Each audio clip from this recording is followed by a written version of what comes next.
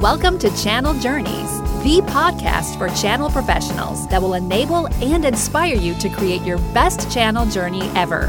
Meet and learn from channel experts who share authentic stories of their channel victories, defeats, and lessons learned along the way. Here's your host, Rob Spee, a channel chief on a never-ending quest for channel knowledge and adventure. Hello, Channel Pros. Welcome to episode 48 of Channel Journeys. This is Rob Spee, your host and founder of Channel Journeys. Well, thank you for listening. This is an uncertain time, to say the least, right now, with most of us working from home in a mandated or self-imposed quarantine. And I really appreciate you spending your time listening to this podcast. I hope that you find it valuable and it's a positive distraction from everything that we're going through. I also want to shout out a big thank you to our sponsor, the Channel Institute. As you know, my mission is to expand and share knowledge of channel professionals. And that's exactly what the Channel Institute is all about, creating a channel profession. Every Channel Institute course has been reviewed and approved by an independent industry advisory council. And this council is comprised of senior leadership in the channel profession at many of the world's largest employers. You can see a list of that board, of that industry advisory council, on the Channel Institute website, and it's like a who's who in the channel. I've been taking the Certificate in Channel Management course, and I have to say, it's an awesome compilation of all the top topics that channel managers need to know. It has 10 modules on things like partner recruiting, onboarding and enablement, all the way through to joint business planning, incentives, deal registration, and partner relationship management. And it teaches channel managers the basics of things like partner co-marketing, something that most CAMs probably don't know a lot about. And now really is an excellent time for you and or your channel team to get certified in channel management. And I will be sharing a special offer for you at the end of today's show. Well, today's guest has a super interesting background.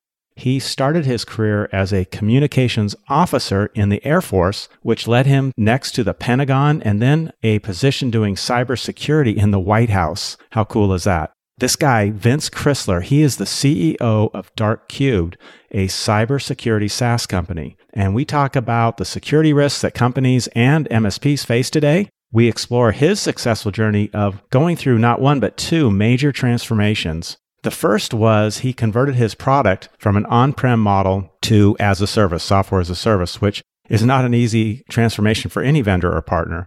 And the second was moving his sales from a direct model to discovering the necessity of the channel for his company's success and really going all in into a 100% channel model through MSPs. Vince really found some creative ways to test the market and find partners that I'd never tried before. So you're going to really be interested in hearing that. Are you ready? Let's go. Hey, Vince, good morning. Welcome to the Channel Journeys podcast. How are you doing today? I'm doing great, Rob. How are you? I am charged up. I am eager to learn about security because it is not my strength. It is not an area that I've worked a lot in. So I'm really eager to hear more about it and the work that you're doing and the transformation that you've had as a company and that channel transformation. So where do we find you today? I'm based out of Washington, D.C., so just over the river in Alexandria, Virginia. Okay. Have you always lived there? I actually grew up in southeastern Ohio and went off to the Air Force and traveled the world before ending up back here in D.C. Ah, okay. We've got to talk a little bit about that Air Force experience. I'm curious about it. So, Vince, just really high level, tell us about your company and what you're doing. Yeah, so my company's Dark Cubed. We are a software as a service company focused on bringing cybersecurity capabilities to small and mid-sized companies. You know, where a lot of traditional security companies are thinking about security from a Gartner Magic Quadrant perspective. We're thinking about it from an actual, how do you make this work in small and mid-sized companies and help secure those businesses? And have you been involved in security even since your Air Force days, or when did you get into that? My first job was actually before I could drive. I was working for a video store in a small town in southeastern Ohio, and the woman that started the video store decided to start an internet service provider. And so I actually became a systems administrator, security, web page design for that ISP. That was my first job. And I went off to be a computer science major, and I did communications in the Air Force. My last assignment in the Air Force actually put me on loan to the White House to be the chief information security officer for the White House. Oh, we got to hear more about that. Well, your first job sounds a lot more glamorous than mine. I was a dishwasher. That is just important. We're both keeping things clean, right? So I was in charge of that the security of the dishes. Probably didn't do the good a job on that either. Actually, my first job was a paper route, but that was early days. That's great. So from a security perspective, what is the biggest security threat today for your customers? Well, I think when people talk about cybersecurity risk, and I talk to large and small organizations all the time, I think it gets confusing, it gets hard, it gets complicated. There are a lot of geeks in security like me that have a hard time translating security to what normal business folks understand. And so what I like to say is, cybersecurity digital risk is just like any other risk. And I really try to break it down into 3 buckets. You have operational risk, the idea that you need to do certain things to make your business function. You have legal and compliance risk. There are certain things that the government or other organizations require you to do, and you have to make sure you're complying with those things. And then you have brand and reputation risk. You have to promote a certain amount of trust and confidence in your brand to maintain your customers. So from a customer perspective, a lot of them are focused on operational risk. Like, how do we make sure that we can keep doing the things that our business needs to do to continue operating? From a partnership perspective, a lot of the partners we're working with, I think we've moved into this world where it's about brand and reputation. I think it's pretty much accepted that a breach is going to happen. And so the question now is, how do you handle those breaches? How do you communicate? How do you inspire trust and confidence when that bad event does occur? Is there a particular type of breach that's the highest risk right now? There's certainly a widespread, whether it's a phishing attack. Most attacks today, believe it or not, are involving stolen credentials. So people fall for a phishing attack and give up their credentials, and those credentials work on multiple sites, and a compromise spreads out from there. Those stolen credentials or hacked credentials can lead to attacks like ransomware. So a lot of times when I see a ransomware attack, it's because a remote access server has been brute force. The password's either been guessed or was stolen through a phishing attack, and then ransomware was spread. So to me, it's all about credentials and protecting those credentials and 2-factor authentication. Yeah, there was just on the news that gal from Shark Tank who I guess was a victim of a phishing attack, right? Yeah, that was actually, it was a kind of like a spear phishing attack where somebody acted like her assistant and said, hey, I need you to transfer about $400,000 to take care of a home renovation. And that wasn't out of the norm, and they didn't validate it and transferred the money, and it was gone. Wow. Is that actual term, spear phishing, or were you playing on Shark Tank there? No, they have. Spear phishing is targeted phishing. So if you have phishing where you're the Nigerian prince scam, that's considered phishing. Spear phishing is kind of going after a certain person, and then they also have a term called whaling, which is going after a big executive. So this could be whaling or spear phishing. Maybe we'll call it sharking. Yeah, a new category. Holy cow. Well, let's talk a little bit about your transformation. I think you've had 2 as a company from what we spoke about, and one is converting your model to the SaaS model, the as a service model, and then a channel transformation. But let's start on the first one. What was the journey for you going from a kind of that traditional on-prem model to the SaaS model? Great question. When we started, the passion for me was, how do you bring security to small and mid-sized companies affordably and effectively? And we had this idea of this model where you could start to protect thousands of companies and get them visibility into their network traffic by having a centralized capability to monitor for threats and score threats and block threats. And that led us down the path of actually deploying an appliance on our customer networks. Because an appliance actually gives you a little bit more capability to do security. It's easier to drop something on the network in theory, and you can move forward from there. What we found is actually maintaining that hardware is difficult. Hardware fails for all sorts of bizarre reasons. And so the supportability was tough, and the price points there were tough as well. You start to drift up to price points of, $2,500 to $3,000 a month, which at that point you're starting to get a lot of friction with traditional managed security service providers. And so we talked to a lot of customers, we talked to a lot of partners, talked to mentors, and we were advised pretty heavily to see about transitioning from an appliance hardware-based model into a software as a service model. So that was the first part of that transition. And are you 100% as a service now? You've done away completely with the appliance, or is that still out there? We still have that capability, and there are still use cases where you just need hardware. Kind of the fact of the matter is, and in order to get visibility on a network and protect a network, you need to know what's happening on that network. And in 99% of the cases, we can interact with that firewall and get data from the firewall and the network and provide blocking instructions back to that firewall. There's some very unique cases where you get into Internet of Things or audio visual or other what we call edge cases where there may not be a traditional firewall on that network, and you need to be creative about how you instrument and protect that network. So having our heritage come out of the hardware world gives us the ability to have a little bit more broad support for some of these use cases where a traditional SaaS company wouldn't.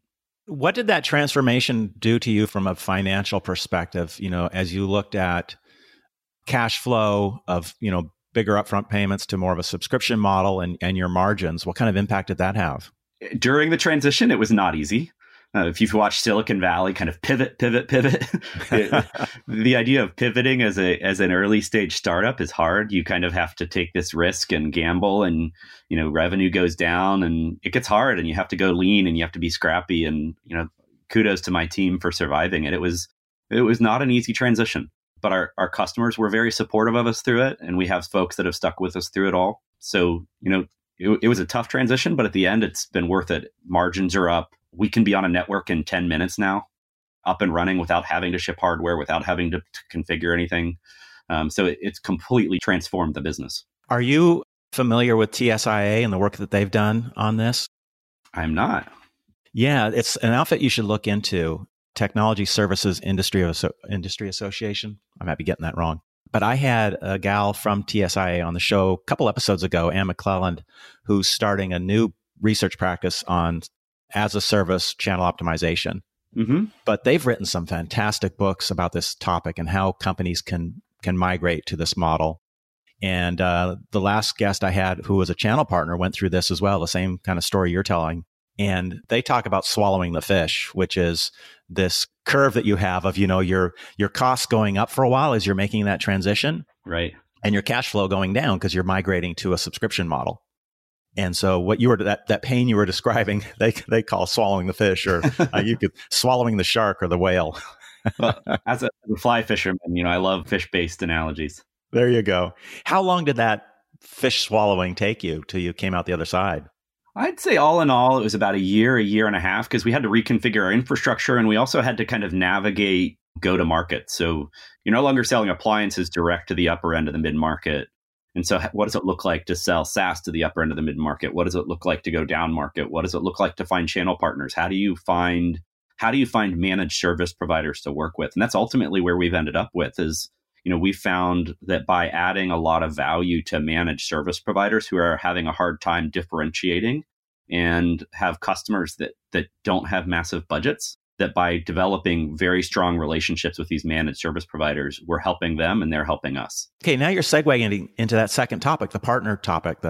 And you didn't start out with a channel strategy. You started out with a direct strategy. That's right? That's correct. And when did the light bulb go on saying, wait a second, I'm missing something here? Well, it's one of those things as an entrepreneur, as a business owner, that you look back and you're like, this is completely obvious. Why didn't I see it? like a lot of things in life, right? Yeah. But over the course of the last summer, we had acquired another company last year to expand out our team. That brought in some new leaders to our team. It brought in a new sales team. And what I've really enjoyed about our sales team is they're data-driven and very nimble and able to iterate really fast. And so over the course of about 6 months through the summer and fall of last year, we were able to iterate through a bunch of different go-to-markets and finally found some really interesting approaches to working with MSPs that just work. So what did that iteration look like? How were you testing the market? What were you doing?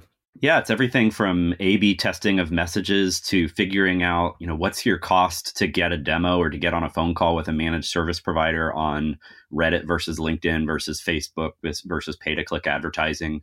We found a lot of value, for folks that look at the security market. It's a really noisy, messy market. And there are massive startups and massive companies that are spending more money than they're making on marketing.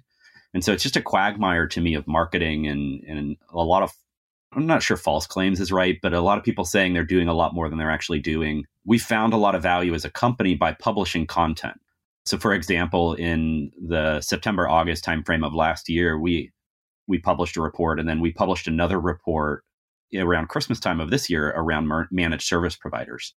And so spending the time to do the analytics and find real content and sharing that with the community, not marketing fluff, but real content, we found by publishing reports like our managed service provider report, that's worth a lot more than advertising in many ways. So talk about Reddit. So was Reddit used one of your strategies for partner recruiting? Yes. Yep. So there are, there are groups in Reddit that are talking about managed service providers and the challenge that managed service providers take. And I love Reddit. The thing I love about Reddit is people are blunt, and you go in there and you can be crucified and people don't mind calling you out. Yes. And as a founder, to be honest, I hate vanity metrics and I hate all this, this idea of confirmation bias, people telling you what you want to hear. I'd rather somebody tell me you sound like an idiot. And so you can learn and iterate faster. But those likes on LinkedIn, they feel so good. That they do. And I'm sure half of them are bot accounts. Oh, man. Oh, don't tell me that. Now you burst my bubble. So that's interesting. I have never used Reddit as a recruiting tool or engaging with partners. Are a lot of partners or MSPs on Reddit? There are a lot of them. The MSP, I love the MSP community. These are scrappy, passionate people. You certainly have the very, very large managed service providers. There's something over 40,000 managed service providers in the US, according to numbers I've seen. Mm-hmm. But a lot of these are, hardworking, talented, scrappy folks who are, trying to succeed at taking care of their customers that have a hard time affording services. And so, you find those hardworking MSPs in places like Reddit, where every day they're looking for new ways to support their customers at a better value. Interesting. What other tools are you using? We're pretty focused. We found, our sales team has found, it makes more sense to advertise on certain days at certain times than others. And so we're really looking at how do you optimize not just the advertising side, but also the pipeline side. So, looking at HubSpot as a tool to manage the flow of the sales pipeline, and how do you automate that process? So, when somebody reaches out for a demo, how do you automate 6 or 7 messages to kind of follow up without being too annoying? How do you automate the scheduling of a demo? So how do you take all of the cost out of the sales process? That's where a lot of our focus is going now. Interesting. Do you have other analytics tools that you're using? We have a whole suite of tools that we're using. I mean, the API integration, the Zapier tools, all of these tools integrate with each other. And you almost have to be a technologist in the marketing space now to kind of stitch these things all together. But again, our sales team is doing a great job of doing that. We're also in the process of doing some webinars. So I'm going to be hosting a webinar in about a week on helping secure managed service providers. So going back to this theme of not just promoting yourself from an advertising perspective, but giving back and letting people judge you on the quality of your content, I think it's putting yourself out there, but I think it also develops better relationships in the long run. Yeah, absolutely. People don't want to be sold to. They want valuable content, and then they'll come to you. Exactly. So what did it look like? You decide you want to start up a channel. You start doing some things on Reddit to gauge some interest and start recruiting partners. Did you put together a formal, documented channel strategy? Not really. It's kind of more of an iterative approach, kind of the lean approach to marketing and advertising. It's let's see what works, and let's capture metrics. Let's see, for X dollars to spend, how many leads do we get? How many of those leads convert? Doing A/B testing around those messages. We've actually started to integrate some of these tools that will do A/B testing around landing pages to try to optimize the stickiness of your sites. So all those sorts of things are helpful. To be honest, though, I think getting somebody on the call is the first step. But the second step is how do you actually get them interested in looking at what you're doing and trying it? And that's where we've had a lot of success, because our tool was designed for the ground up for small and mid-sized companies. It's not an enterprise tool that's been dumbed down, which is a really important differentiation to make. When we get partners on the phone, in a 30-minute phone call, they get really excited. And because I come from a technical background and because our team is tired of a lot of the marketing fluff, we are happy to do real world demos and testing rather than making people sit through a bunch of demos. Let's just deploy it on your network. It takes 10 minutes. We'll do it for free for a short period of time, and you can see the value. And that's how we really win customers over, is by being willing to put it in their hands and let them try it. Is that speed as important as the actual security that you're providing in terms of for getting that first, level of interest? The speed of deployment? Yeah. Yeah. I think to balance it the two ways. Part of what we're doing, any security expert at any Fortune 500 could do what we're doing on a network. It's the idea of collecting logs and getting visibility into what's coming in and out of a network. It's applying automation and analytics to find the good and the bad and the ugly stuff. It's allowing somebody to sift and interact with that and then blocking it back at the firewall. And, none of those processes, at their basic level are rocket science. People are doing that all over the world, big and small. What's unique is how you do that in a way that doesn't require a human in the loop. That's the key to getting the price points down for this market so they actually work. So certainly the speed and ease of deployment is what separates us from everybody else. You don't have to manage a SIM tool. You don't have to configure how the format of your messages. You don't have to think about any of that. You can just turn on logging, NetFlow, or syslog out of your firewall, and we do the rest. So that is a true differentiator for us, is that simplicity and ease of use. So have you migrated to where your customer is predominantly now the MSP, not the end customer? Yes, absolutely. Yeah, and in a lot of cases, if we get direct customers reaching out, we'll try to find an MSP that we're working with to hand them over to. Okay. To be able to do what we're doing efficiently, by letting the managed service provider maintain their strong customer relationships and take care of the support side, it gives the managed service provider the ability to upsell and better support their customers. I don't care about the upsell on other services around what we're doing. We'd much rather have the managed service provider take that. We just want to be really good at providing the technology and automation to protect these networks. So your sales team really is selling to the channel. They're selling to the MSPs. Yep, absolutely. Yeah, interesting. And do you have a channel team in terms of, partner enablement or partner co-marketing and things like that? Yeah, we actually have a VP of customer success as his title. Tom, his whole role in life in our company is to make sure from first touch to last touch that it's the best relationship they've ever had. Mm-hmm. And, if a partner decides that they want to go work with somebody else, that's fine. We still treat them with respect and dignity. And we've had a number of occasions where, for one reason or another, a partner will move off of our platform somewhere else and then they'll come back. So, for us, it's about the relationship. So VP of customer success is synonymous with partner success, right? You see it the same way. Exactly. Yeah, that's fantastic. Interesting.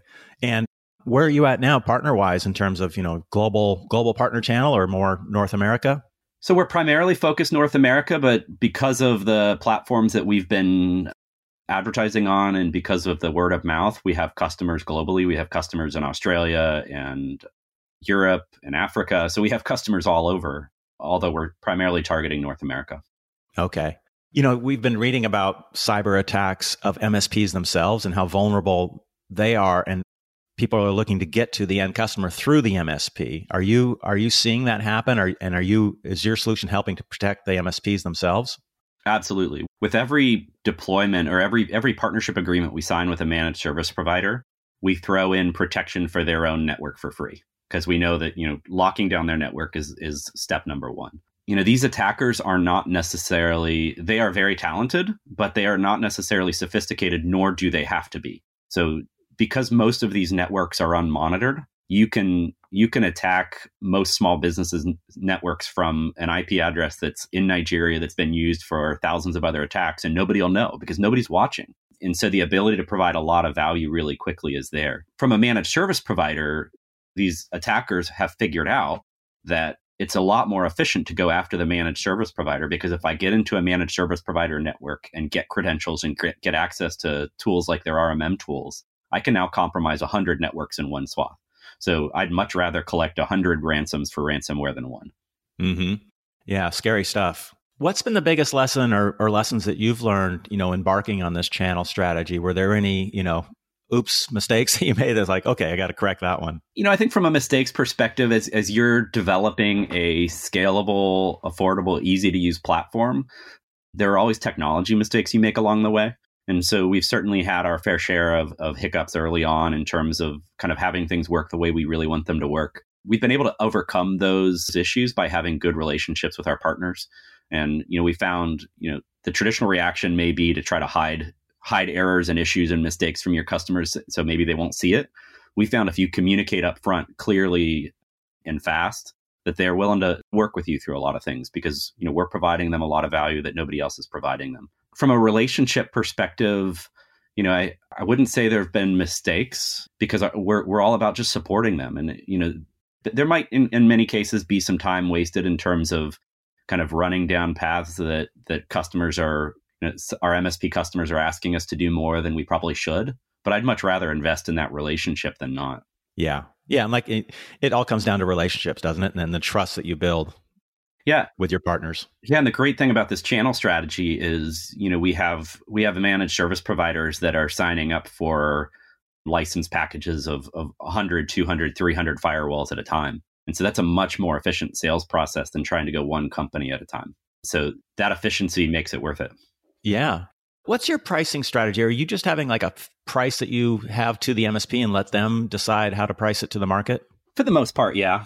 Because we're channel driven, we don't publicly talk about prices very much because it puts our channel partners in a bad position. But what we have found, what was kind of nuanced that I didn't expect to find is, there maybe the top 10% of these customers in the small and mid market can pay higher amounts for firewall protection. And they should, probably because their networks are seeing a lot more traffic. And I think a lot of people will focus on per seat pricing and focusing on those customers where there's a lot of value, where they can pay more, right?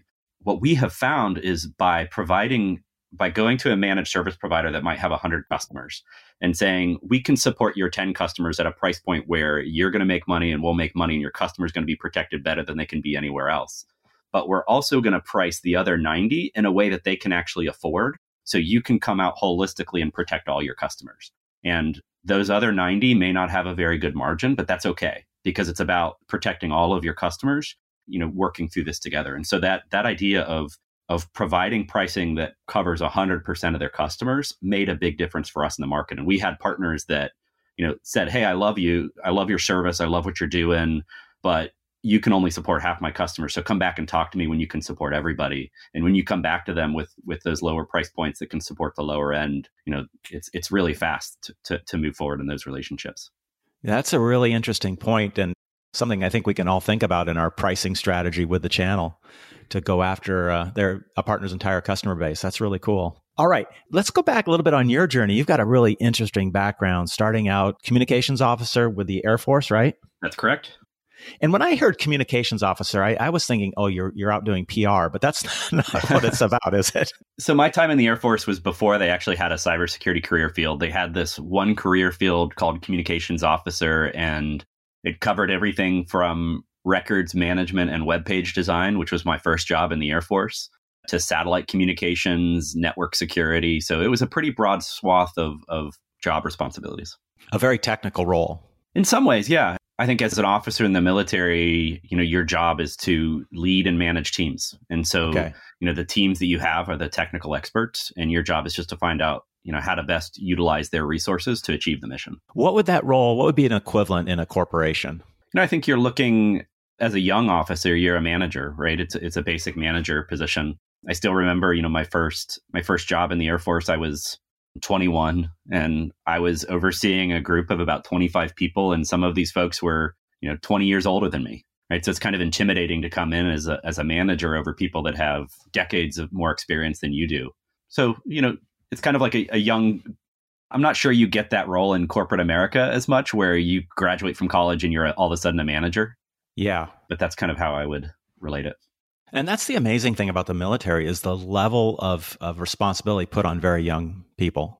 There's a big learning curve. It's a great forge, I think, to develop leadership, whether folks stay in the military or transition out into the business community. And whether you're enlisted or officer, I don't think it matters, that you're given unique experiences regardless of what you're doing in the military. What led you to the military in the first place? My grandfather was one of the first people in the Air Force. So he was Army Air Corps and Air Force and was a flight surgeon. And so I always kind of idolized him and what he did. And I wanted to fly. And I ultimately ended up not flying, obviously. But I was a computer science major in college and went in to be a communications officer. Wow. Your grandfather was a flight surgeon. And where did he serve? He served all over. He actually worked on, I remember hearing stories of him working in White Sands, New Mexico on some of the early high altitude masks that were ultimately used for astronauts. So, wow. Yeah. That's cool. Well, thank you for your service. Well, I think the country for giving me the opportunity to serve. I feel like many folks that have served have had much harder times than I have. So I'm just thankful for the opportunity. Where did that opportunity take you from the Air Force? Well, I kind of had an interesting transition. My first assignment was Ramstein in Germany, so I spent a lot of time in Europe. And then I went to the Pentagon, where I was doing nuclear command and control. So the place where they actually turn the two keys that you see in the movie to launch the nuclear weapons, I was working in that facility for about 3 years. Holy cow. And then I was sent over to a group called the White House Communications Agency, where I actually got to be on the road with the president. I was in charge of networks and radios and satellite communication for the president when he traveled. And so I got to do that. Bush? That was under President Bush, yeah. Wow. It was a really cool opportunity. And while I was in that job, I actually got a phone call in the middle of the night from my commander that said, how do you feel about going to the White House to do cyber? And so that was the beginning of my transition out of the military, because I was supposed to go there for 6 months and ended up staying at the White House as a civilian employee. That began my transition into civilian life. So before that, when you were traveling, were you on Air Force One, or how did that work? We would always travel 4 or 5 days ahead of Air Force One. So we would fly on a C-17 with the limo and the motorcade and the helicopters and all the comms equipment and get everything set up ahead of time. And so when the president arrived, he had all the infrastructure he needed to do his job. Were you actually in the White House itself? The White House Communications Agency is not in the White House. It's a nearby military installation. But when I was assigned to the White House to do cyber, I was actually in a building right next to the White House and spent a lot of time in the West Wing and in the Eisenhower building. Man, that must have been incredible. It was very cool. I still think one of the favorite moments in my life was because I was a civilian employee and not a political. I stayed through the transition between Bush and Obama, and we were responsible for transitioning all of the IT infrastructure out of one presidency to the next. Mm-hmm. And so while the inauguration parade for Obama was passing in front of the White House, I was walking through the White House itself. And to hear that music and to be in this place where the largest peaceful transfer of power in the world is taking place was just one of those experiences that, you know, I'll never forget. It just sent chills down my back. I bet that had to be incredible. That wasn't when certain keys on the keyboard went missing, was it? That's the alleged story there happened between Clinton and Bush. Okay. Man, well, are there any other stories you can share from that period? I mean, not many people get to serve alongside a president. Another story I like to tell is like, I don't know if you remember the Saturday Night Live sketches, MacGruber, where he's like trying to disarm a bomb and it blows up. Right. I remember very clearly one morning at like 5:30 in the morning, I got a call at home and it was the deputy chief of staff. And he was walking to Marine One, you know, on the lawn of the White House. And he's like, the chief of staff's BlackBerry has stopped working. Can you fix it? I'm like, what? Yeah, paper clip and some bubble gum. I can get it going. Yeah. So if you've ever worked with BlackBerries, there's actually like a Control-Alt-Delete sequence you can do like with Windows on a BlackBerry. And so I was like, have him press these 3 keys and restart it. And it fixed it. And so I was like, yes. I did it. Wow, what a genius. That's really cool. And then so from the White House, then you went, was that from there that you formed Dark Cubed? No, I actually went from the White House to a very small business that had a pretty strategic relationship with the Department of Homeland Security. So I spent 5.5 years working with the part of Department of Homeland Security that's responsible for cybersecurity protection for the federal government and critical infrastructure.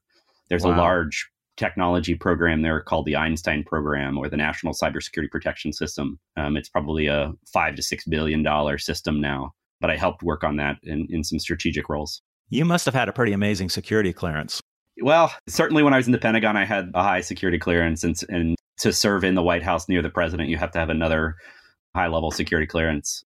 Because I was ROTC in college, I actually got my first security clearance in college. So I've had a security clearance ever since I was a freshman in college. So it's made for a very fascinating life, as you can imagine, to hold a clearance for your entire life and not being able to do anything. Every speeding ticket you have to report. Man. And you were working in Homeland Security at a very interesting time, too, of obviously very huge threats against the country. It's an interesting part of my experience. When I was at the Pentagon doing the Nuclear Command and Control mission, it was actually at the same time that some of the big nation state hacks were starting to be realized.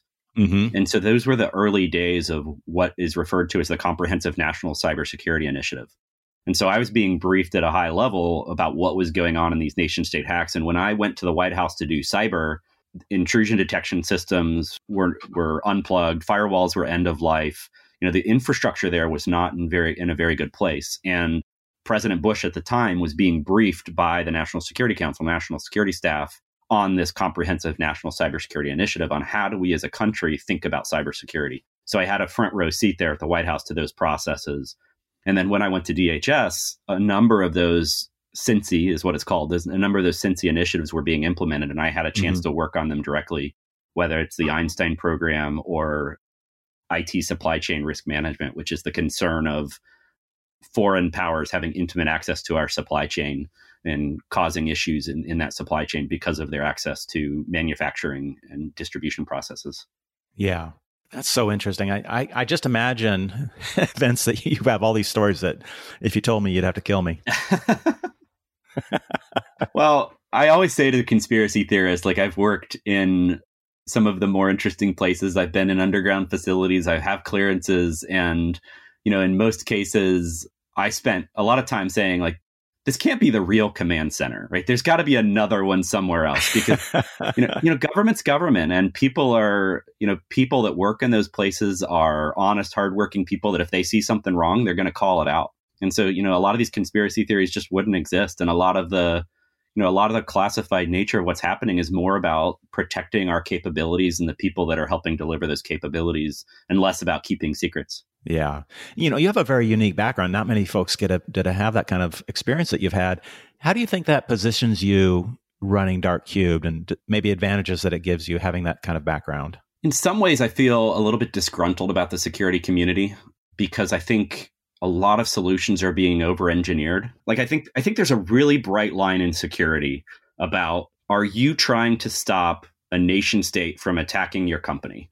Right. So are you trying to, if Iran or China or any of these other countries were to target you, is your goal to detect that and stop it? Because if so, you can invest millions of dollars and you may never have a chance of stopping it. And if not, there are so many capabilities, and this is what we're doing for our customers. There are so many things you can do to stop the basic known attacks at scale if you say, I'm going to focus on the things that most companies are seeing. In all the incident response engagements I've done, it is very rare to see an attack that's from unknown infrastructure or using a 0-day. I don't think I've ever even seen a 0-day actually in the wild in an incident response I've done. They're all known bad infrastructure, known exploits. It's all very obvious when you get in there. And because of the over-engineering in this community, people are spending a lot of money on solutions that are never going to work. And so, that's my passion, not only in terms of how do we protect small and mid-sized companies, but how do you bring automation? How do you bring the knowledge that exists out in this community? Because it exists. If somebody stands up a host in DigitalOcean and starts attacking stuff, somebody out there knows and is sharing it. And if you can tap into that sharing and automate the protection, you can protect these businesses without them even having to know how to spell cybersecurity. And that's where we need to get to as a community. Interesting. You mentioned 0-day. That sounds like the title of a Tom Clancy book. What does that mean? So there's this idea of a vulnerability. So let's talk about, you're running a certain type of web server on your infrastructure and you have it patched to the latest version, right? You've installed all the patches, it's secure. If somebody discovers a vulnerability for that web server that will get them administrative access or root access and nobody else knows about it, that's considered a 0-day flaw because there's no patch for it and it's going to work. And there's an amount of time that it takes from when that vulnerability or flaw is discovered to when a patch is deployed. And that may be a week, it may be a month, it may be a year. And so that 0-day is the start of the clock in terms of trying to patch a vulnerability. Gotcha. Okay. Well, this is fascinating stuff.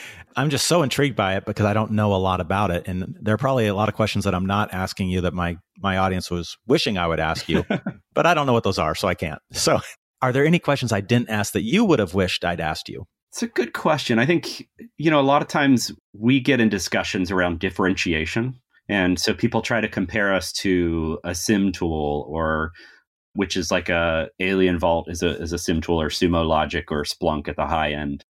And a SIM tool is kind of like a dashboard that an analyst can work with. We talk some about, automating threat intelligence. So people try to compare us to threat intelligence tools. And typically what I talk about is, those product differentiations, those product categorization, and I referred to it earlier as kind of the Gartner Magic Quadrant method. That works if you're an enterprise and you have a large security team and big budgets. Unfortunately, down market, trying to differentiate between those products in terms of how you're deploying on a network just doesn't work because you don't have the time and money to manage all of these tools. And if you start to try, you're just going to get overwhelmed. And so the way I like to talk about what we're doing is we take that value chain of log aggregation and threat intelligence integration and SIEM and automation and orchestration, and we kind of turn it 90 degrees and go all the way through it and try to deliver that value chain in a little bit different way. And, if I'm allowed to do a small little marketing plug, we're happy to let people try it. And if it works, great. And if it doesn't, it doesn't. And so let's not waste a lot of time on marketing and demos and just give it a try. All right. So if any of our audience wants to give it a try, how do they do that? How do they reach you? Just go to darkcubed.com, darkcubed.com. You can email info@darkcube.com and we'll get back to you. And it's pretty simple and easy. All right. And what if they want to reach you and hear more about you and what you're doing? I am on LinkedIn. Connect with me on LinkedIn, and would love to keep a conversation there. I'm on Twitter at Vince Chrysler, so drop me a note there, and would love to carry on a conversation. I'm always happy to talk with folks and give back to the community. Awesome. Well, Vince, I've really enjoyed this conversation. Thank you so much for coming on our show. Thank you, Rob. It was a great discussion, and I enjoyed the time. All right. Best of luck in the channel. All right. Thank you. All right. Cheers. Man, what a great chat with Vince. What an honor, too, to speak with an Air Force veteran who served Homeland Security, the White House, and a president of the United States. Thank you, Vince. I really loved his creative approaches to building a channel, like using Reddit for partner recruiting and engagement, and getting really blunt feedback along the way. And he's giving back to the MSP community through valuable content that they publish for their partners, and they're protecting their partners, too, from serious security risks with their product. Thanks again also to Mike Kelly and the Channel Institute for sponsoring our show. And now for your special offer that I mentioned, just go to channelinstitute.com, find the class that you want to register for, and you'll get an immediate 10% discount off of that course just by entering Journeys 2020. That's the discount code. Enter Journeys 2020 at checkout. I'll add that offer to the show notes from today's show that you can find at channeljourneys.com/CJ48. And be sure to subscribe to Channel Journeys wherever you listen. And if you're enjoying the show, please leave a rating and review. Thanks again for listening. I'll be back in 2 weeks with another great guest. Until then, please stay safe, stay healthy, stay positive, and have an awesome channel journey. Thanks for listening to Channel Journeys. For show notes and other Channel Journey podcasts, visit channeljourneys.com. If you liked today's show, please forward it to your channel friends. And be sure to tune in for Rob's next channel adventure.